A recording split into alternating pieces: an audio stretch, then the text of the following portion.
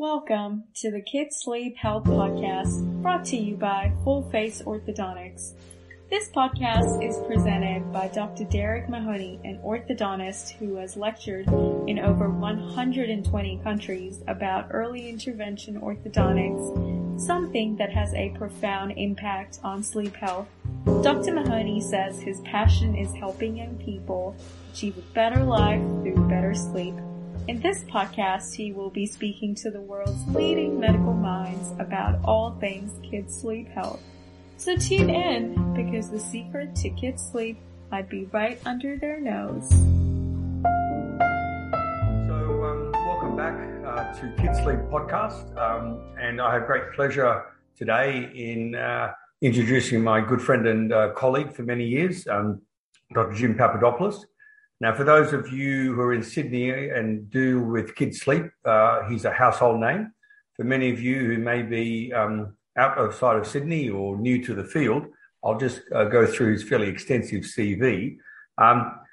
Jim is one of Australia's leading sleep medicine physicians and is widely known for his work with sleep studies in children, in particular children with ADHD and special needs. I work a lot with Jim with kids who have orthodontic problems, the classic narrow palates and retrognathic mandibles, and he helps me to get them onto CPAP initially, which he'll talk about, and then we work together as a team to try and see how we can improve those kids' quality of life. He works a lot with Ruben Jackson, who I'm pleased to say will be on future podcasts. And Jim's one of the first sleep physicians that I think looks at things a bit more holistically than just the numbers, and we'll talk about numbers. He looks at things such as GI issues, which is a very common problem in kids. So Jim was admitted to the FRACP in general pediatrics in 2002, which means he's actually, before his sleep studies, a pediatrician. In 2003, he became the first prospectively accredited level 2 pediatric sleep physician in Australasia. And that's the highest possible level you can attain. Since that time, he established the pediatric sleep unit at St. George Private Hospital, which is where certainly I think we do most of our studies, Jim. This continues to be the only private hospital pediatric sleep unit in New South Wales to offer ASA NATA accredited pediatric sleep laboratory services. And that includes the fitting of CPAP. I think, from my recollection at least, you got accreditation from the same group as for your CPAP service, which is a real honour. And I think that makes certainly your sleep lab one of the most unique pediatric sleep laboratories in Sydney. Dr. Papadopoulos also established Australia's first multidisciplinary sleep clinic for developmentally delayed children, the adolescent sleep unit at St. George Hospital, and the first pediatric sleep clinic within the Department of Orthodontics at Sydney Dental Hospital. He's a co-joint lecturer at the University of New South Wales and the University of Sydney, and he directs the pediatric sleep disorders unit at St. George Private Hospital and is a staff specialist sleep pediatrician at the St. George Public Hospital. So, Jim, that was just an abbreviated CV. So thank you so much for giving up your time to help basically kids, which I know you're passionate about, and also maybe answer some of the questions that parents want to ask about their kids' sleep. Can I just start by asking you, and I'm seeing this a lot in my clinical practice, more and more kids who present for whatever reason have sleep disorder problems. Would you agree with that? Yeah, I think so, Derek. First of all, thanks for asking me to talk, and it's for that reason, like you recognizing this as an issue that makes you different and differentiates you as well from other people in your profession. And I appreciate that you place such a high value on sleep disorders in children, because we know that it affects a lot of kids. And in fact, so if you take into account, if you're just looking at kids who don't have any other sort of special needs, it's around 30% of the population which have got a sleep disorder. But if you include the special needs group, around about 60% of children with special needs will have a sleep disorder. And in autism, it goes up to as high as 80%. Wow. All right. And they're the kids who really, if you think about it, need the most help, because sleep disorders in any child will take 10 points off your IQ, for example. It will make you more irritable, more anxious. It'll make it harder for you to learn things and remember things.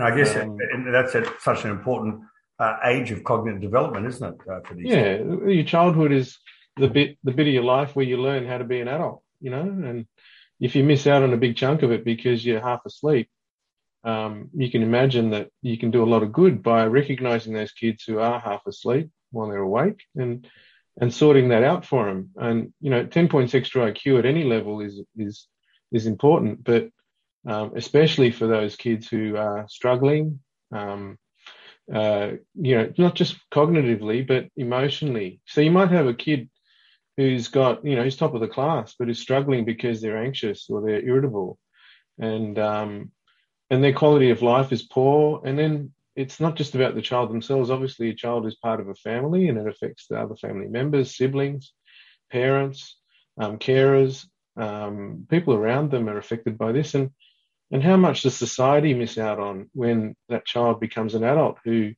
didn't reach their full potential?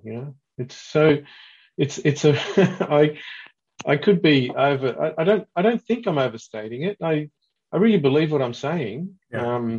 And it's one of the reasons I went from general pediatrics and sort of funneled into sleep medicine, because back then that's where I saw the most, or the least,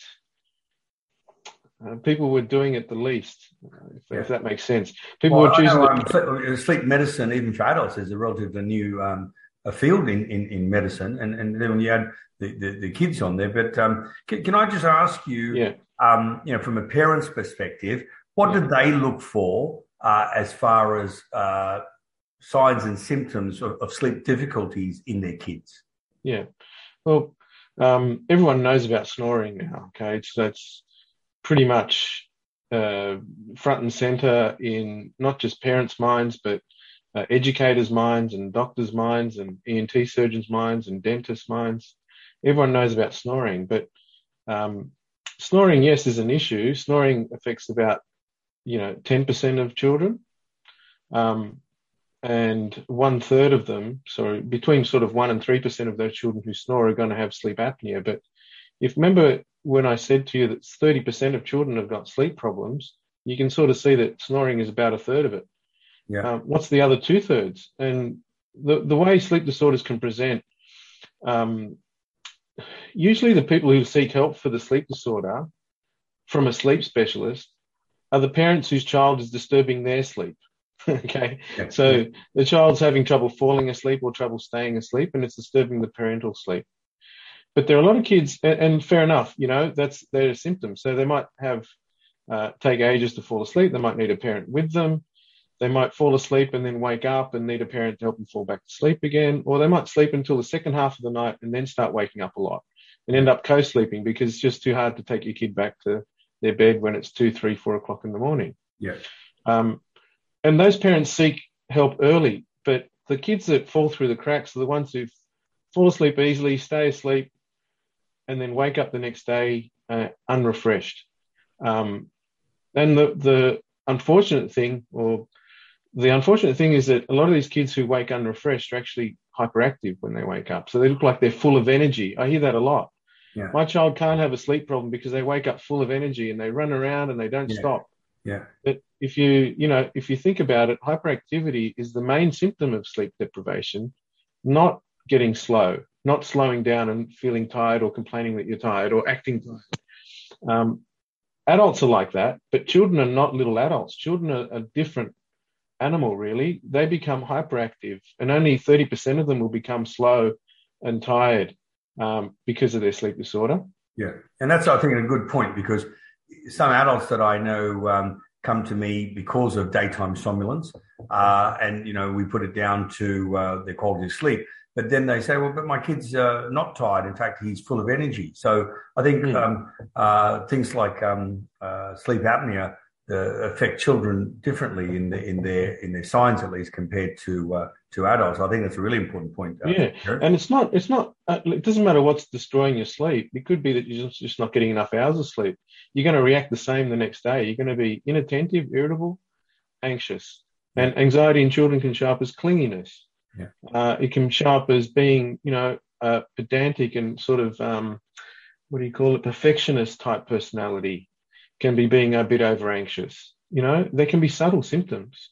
The other things, of course, that will cause someone to seek help or worry that their child might have a sleep disorder is if they have excessive, like, teeth grinding when they sleep, or lots of nightmares, or lots of night terrors, or lots of sleepwalking, sleep talking a lot. Those sorts of disturbances in the middle of the night can also be a sign that you've got a sleep disorder.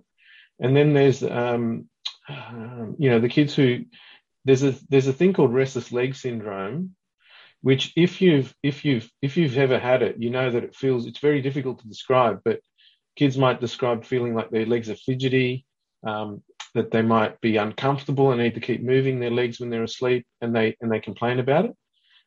If they complain about it, it's called restless leg syndrome. If they don't complain about it, but they've still got it, and it shows up on their sleep study, it's called periodic limb movement disorder. Okay. And both of those things at night are linked, sort of associated with a poor sleep, and during the day are associated with ADD symptoms, inattention, irritability, anxiety, and the pathophysiology. In other words, what's going on in your brain when you've got ADD is it's something which also happens to you if you don't sleep properly, which is a lack of dopamine.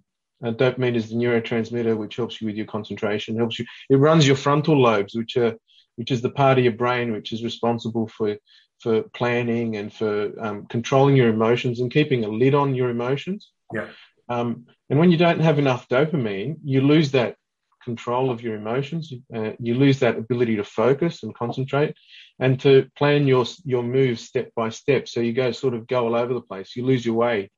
Everyone knows about their kid who wakes up and it takes them 10 years to get ready because they start to put their shoes on and they get one shoe on and they forget what they're doing. Then they go and brush their teeth and they squeeze the toothpaste on their toothbrush, but don't finish that. And then all of a sudden it's time to leave the house and they're just not ready. And then the teachers, if they're school age, will complain that, they seem to be daydreaming, not focusing, etc., not interested, not learning as they should, having trouble with their literacy.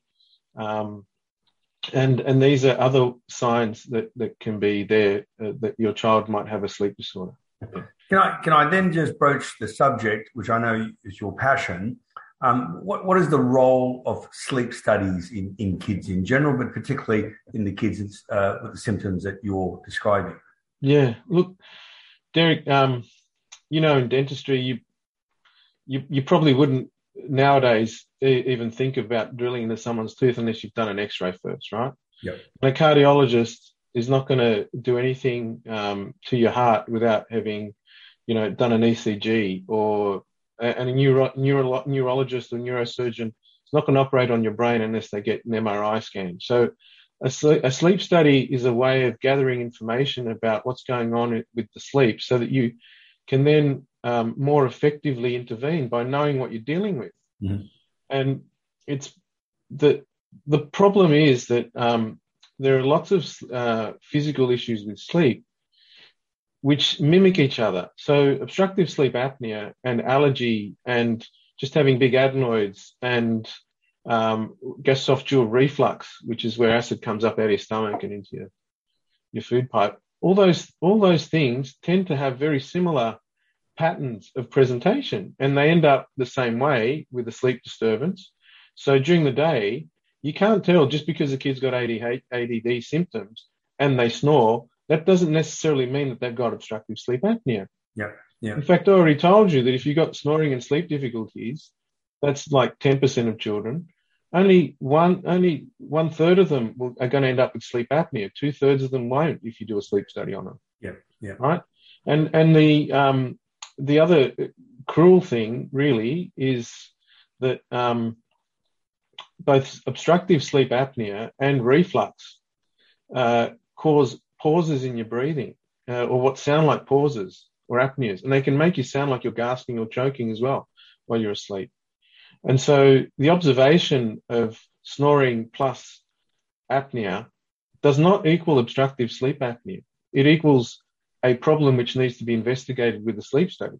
Mm-hmm. And that's been the position of since 2011, that where you suspect obstructive sleep apnea and sleep studies are available, a sleep study is indicated, full stop. It's not optional. Yeah. It's kind of optional where sleep studies are not available. And being not available can mean you're in a country which doesn't have sleep studies, or it could mean it's going to take you forever to get a sleep study done. Right. And then there are ways and means that where there are long waiting lists for sleep studies to try and screen children and try and work out which ones might have more severe problems, and try and prioritize them and try and get them into sleep studies sooner rather than later. And that's a real issue for many children in Sydney and everywhere, unfortunately, because the public hospital system is geared up really to deal with, I think it deals very well with acute and life-threatening issues very effectively, very quickly. But with more elective things, in inverted commas, there are long waiting lists. And so there, I guess, you could argue that perhaps sleep studies aren't available for people who can't get them through the private system. And that's why, like with me, I try and make sure that no one misses out just because they're not insured. Yeah. And there are ways and means around that, but I can't basically fit everyone into the St George private lab. Yeah. And there are things that I can do at my discretion, but it really is a dilemma that we face as sleep physicians for children, because we know 100% we know that sleep studies should be done if you can get them, and if you do it, it's gold standard. It's the best way, and it's very hard to advise someone not to do it. Really, you got to. I feel like you need to inform people and say, this is the best way, and these are your options, and this is what we can do. We do what we can. And the reason that it's important is not just because you want to diagnose obstructive sleep apnea as opposed to reflux, for example.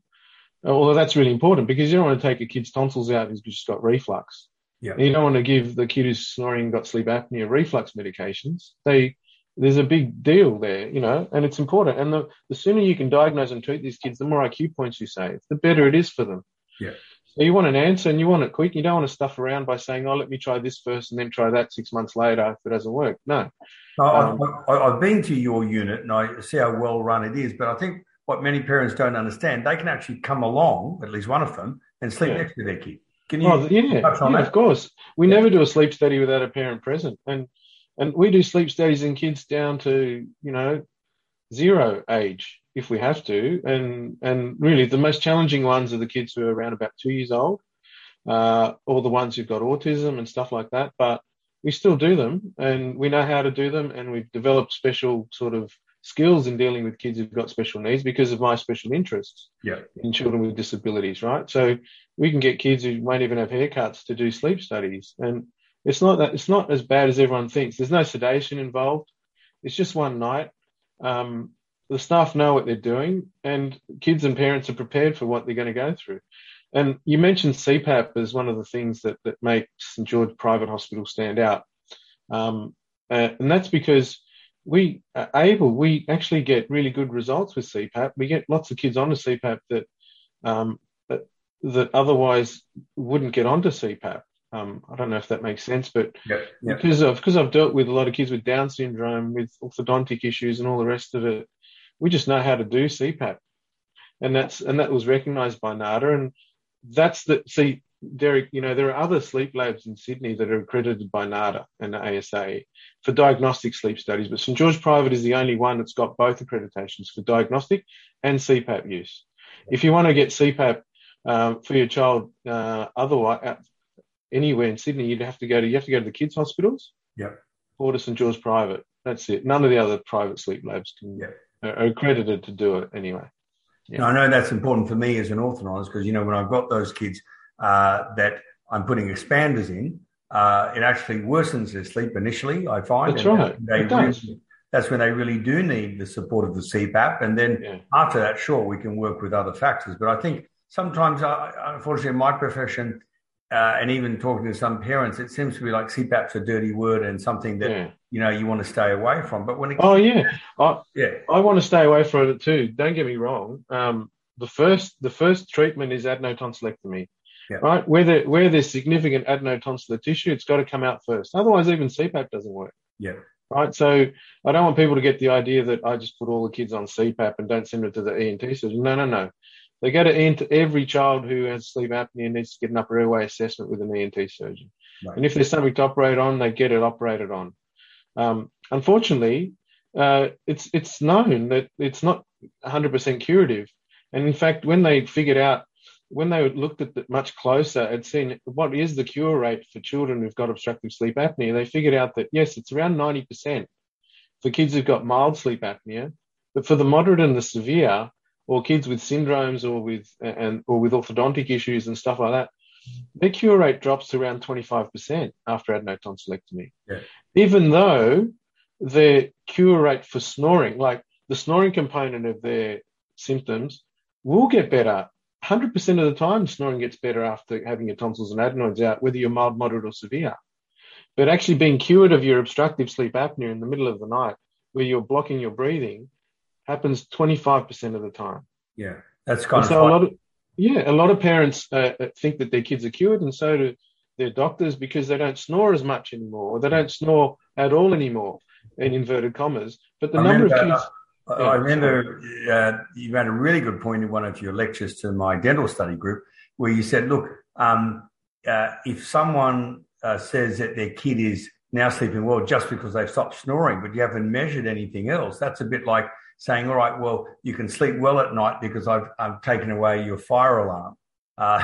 So, you won't be woken up by any noise, but what's the danger? The danger, or I sometimes say, thunder and lightning. Thunder is what you hear, but what's more dangerous? It's the lightning. It's lightning, exactly, Derek, and that's why it was recommended as part of that recommendation in 2011 that you should also do follow-up sleep studies in kids with moderate to severe sleep apnea who start out like that.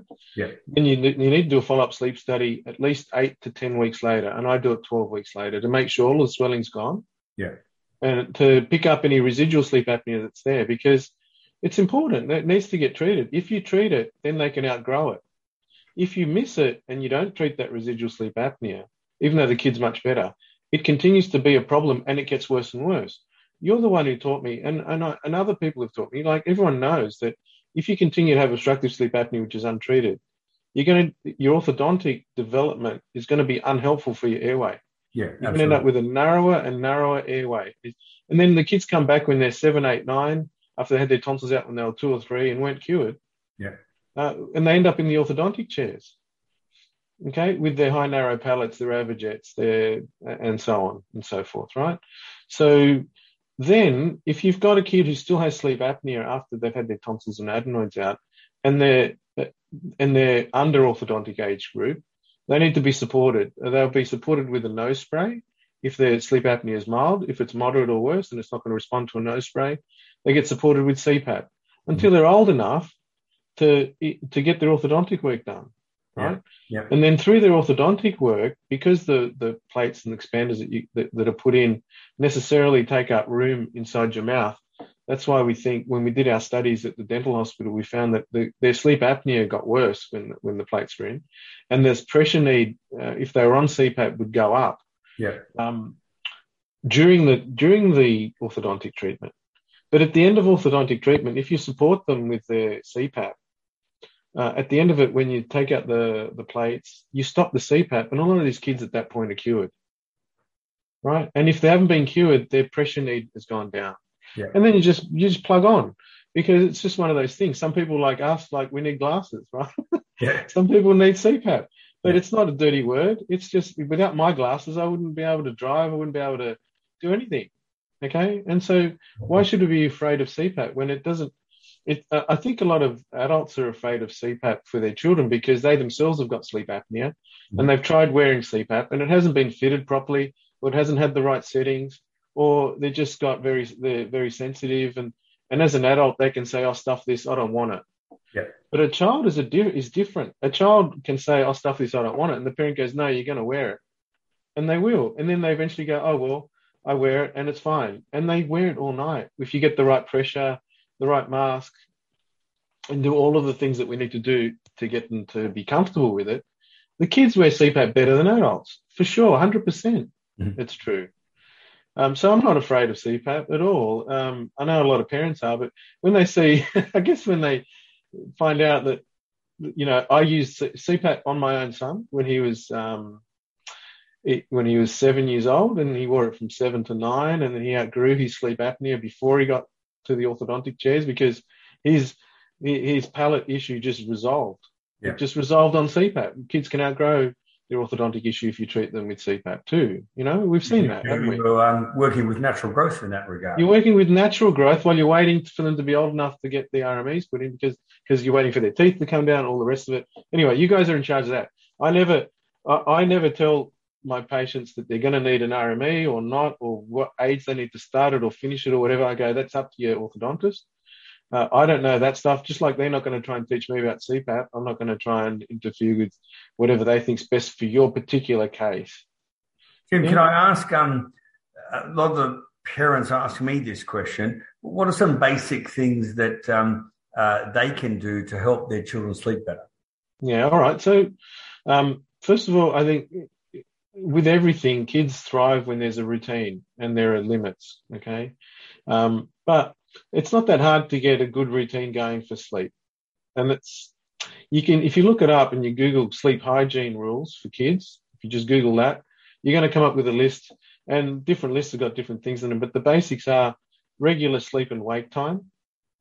Avoid screens a lot of people say within an hour of bedtime. But I found that half an hour is plenty. Mm-hmm. All right. Bed needs to be for sleeping only. So no reading in bed, no, cuddling up in bed, no playing on your computer in bed, no studying in bed. Bed's for sleeping only. So when you get into bed and your head hits the pillow, your body knows it's time to sleep, not time to play. The room needs to be comfortable. It needs to be the right temperature. The light, a dim night light is helpful, just enough so that the child doesn't feel scared in the middle of the night and is confident enough to be able to go to the toilet, for example, or find the door, and if they need to go to their parents. Don't lock your kids in the room. Like, they'll get scared of that because they can't access you if they need help. So leave you, there's no need to sort of be brutal about their sleep routines. And if a child's coming to you in the middle of the night, it's not because they're naughty usually, it's because they've got a sleep disorder.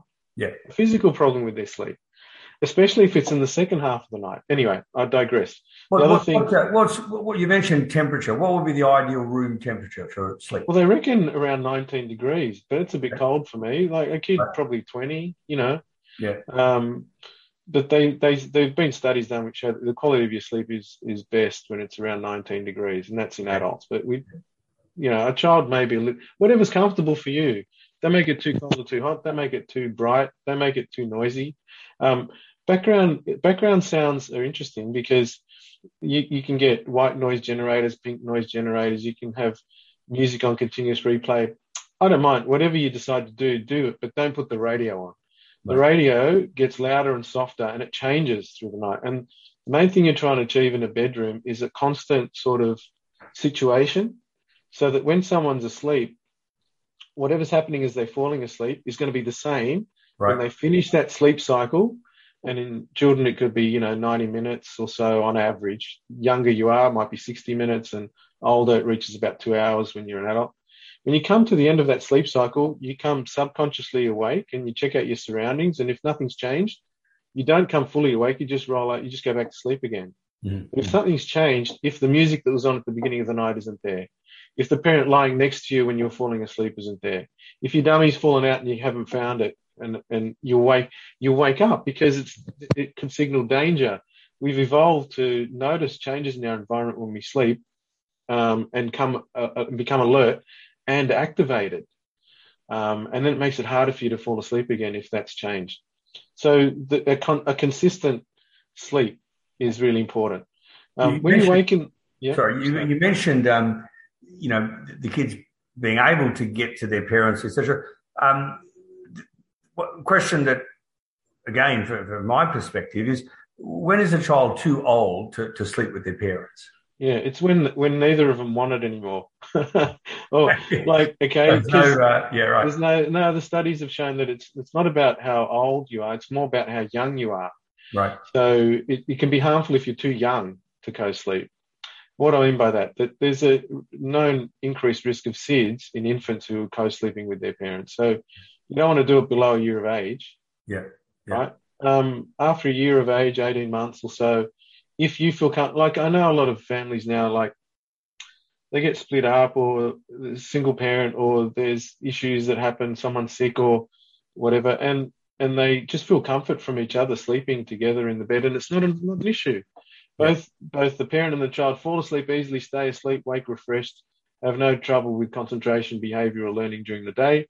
Who cares, right? When you're ready, you can go through a very brief and very easy behavioral program to wean yourselves off each other. And you don't need a pediatric sleep specialist to do that. You can just read a book, and if you do have a problem doing that, and you can't seem to get an independent sleep, then you might have a physical problem with your sleep causing issues, and you should look into it. Fair enough, yeah?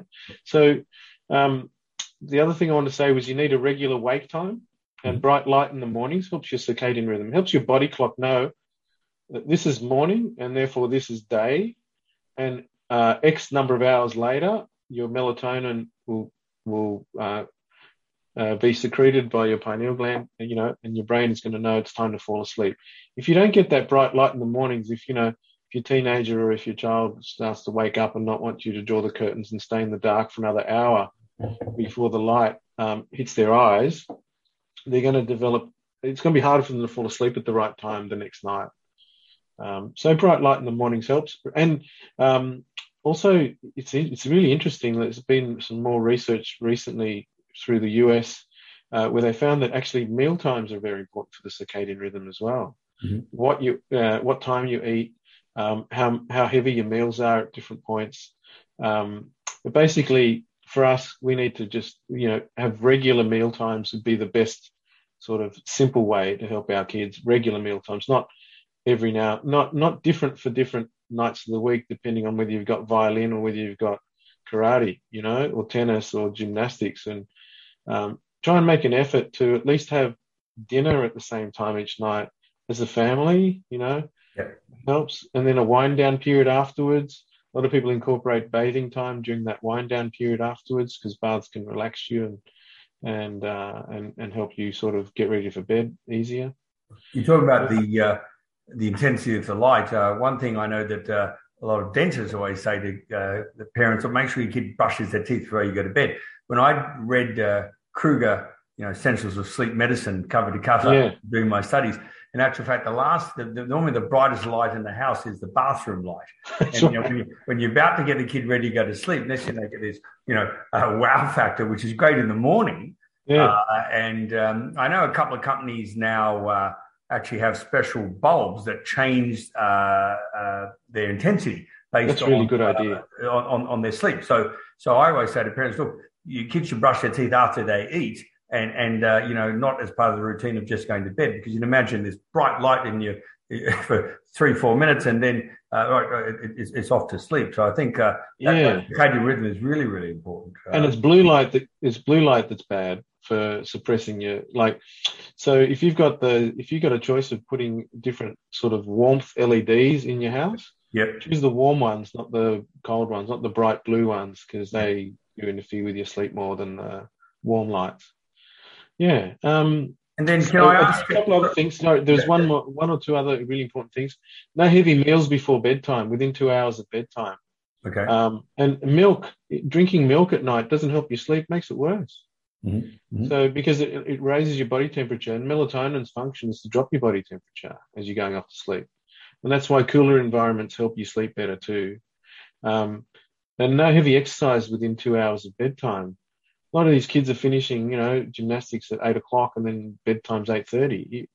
It doesn't work. I know gymnastics is important and I know sport is important and stuff, but have a real think about whether it's important enough for you to be wrecking sleep for, and see, is there any other activity or, option to do the training a little bit earlier or different time of the day if you can. Training in the morning is good. That's when your cortisol levels are at their highest as well.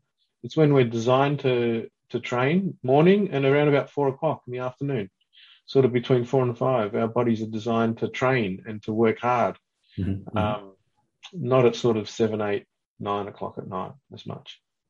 Yeah. That's all. Yeah.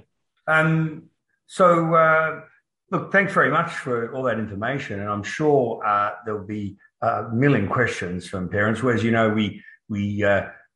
don't do these podcasts live because it's impossible to get your schedule, my schedule, and your schedule together. But they really get a lot of questions from parents after they listen to them. Can I ask?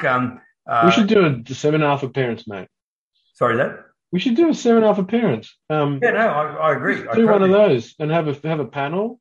Yeah. And have parents ask questions. Why not? Yeah. Just at some point. Yeah. I think we'll wait and see how many more of these people start tuning into the podcast on a regular basis. We'll throw that out there. But if a parent wants to take their child to see you for, just to talk about their sleep or maybe book in for a sleep study, there's the sort of thing, can they come to you directly? Do they have to go through their GP? Can you explain how that system works for a parent to get to you, or basically how they can find you? Yeah. Okay. So I think if you want to see me, just ring. The phone number's 02 9553 1033, or send an email to info@sleepingchild.com.au. Regardless of where you're coming from, whether it's before you've seen another doctor or after you've seen a doctor or a dentist, we're not going to say, no, you need a referral before you can even speak to us. That's not going to happen. Yeah.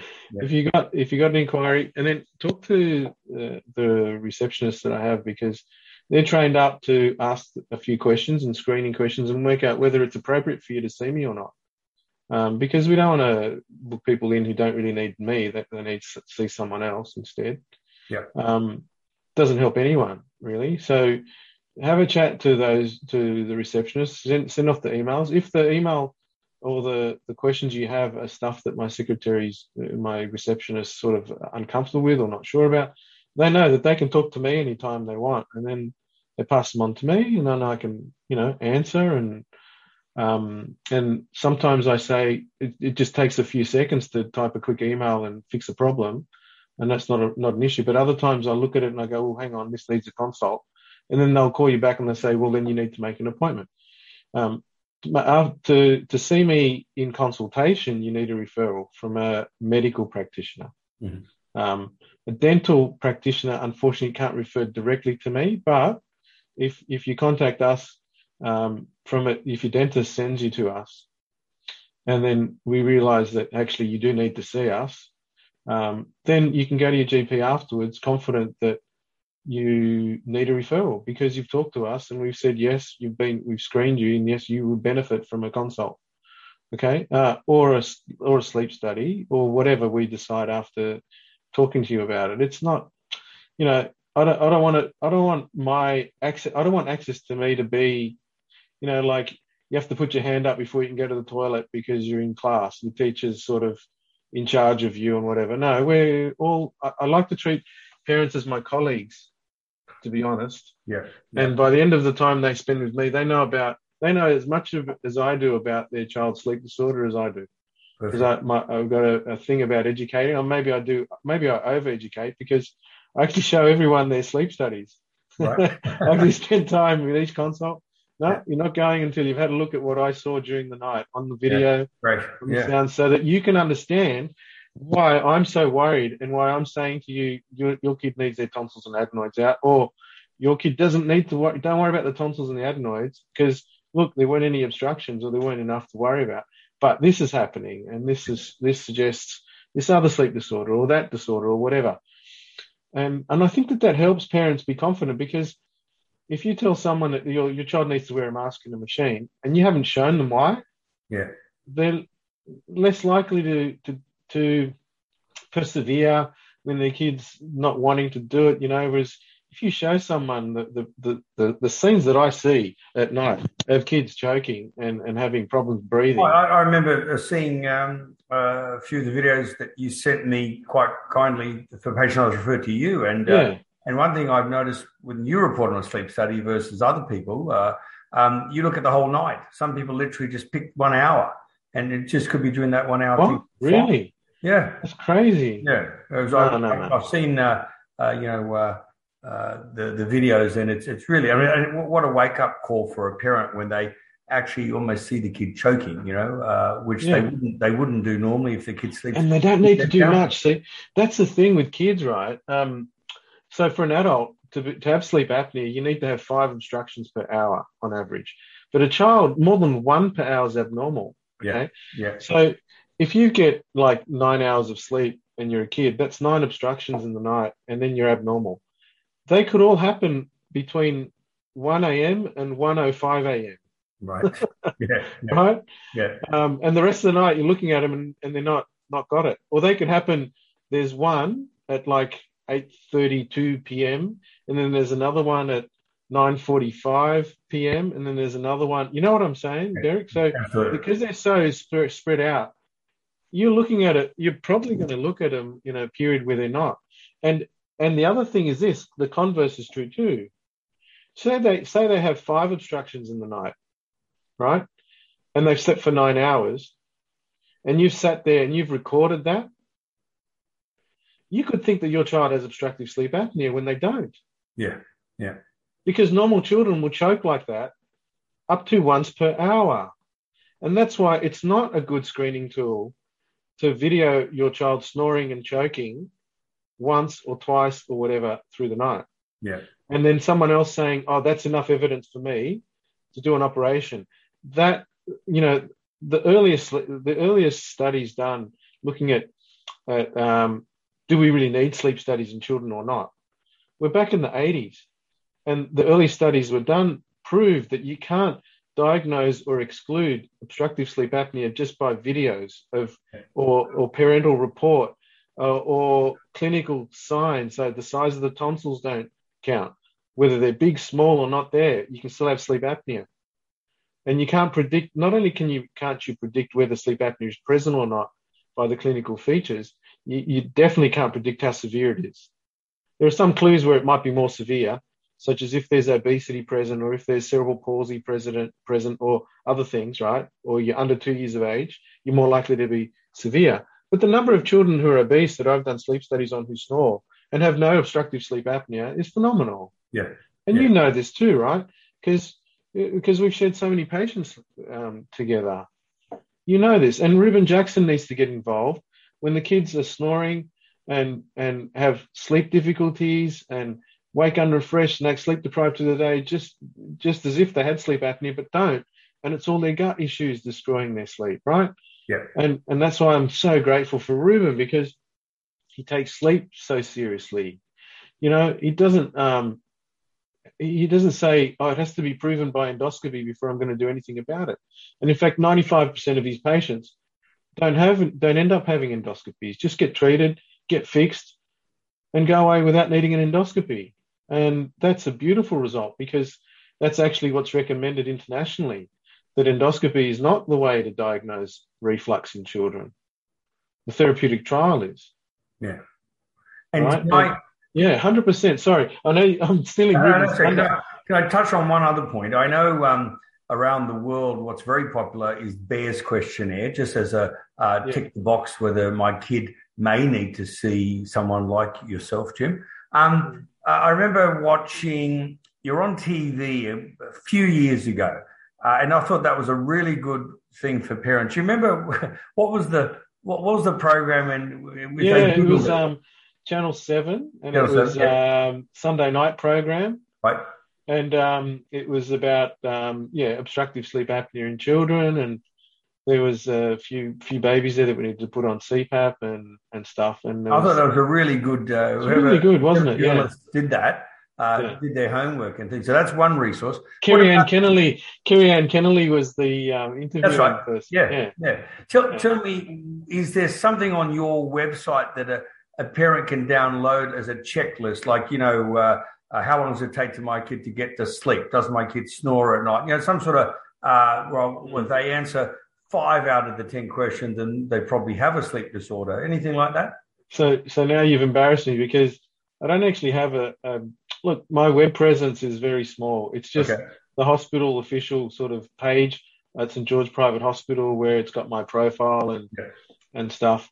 I don't actually have a proper web page, because I don't know. But a lot of parents seem to know me when they see me because of all of the other stuff that I do, like these podcasts and other talks that I've given, or that Channel 7 program. They find it by Googling my name. And then they look at what I've said about things. So that's one way of getting more information about what I've said about sleep disorders in children. There was a Choice article, I remember, at one stage as well.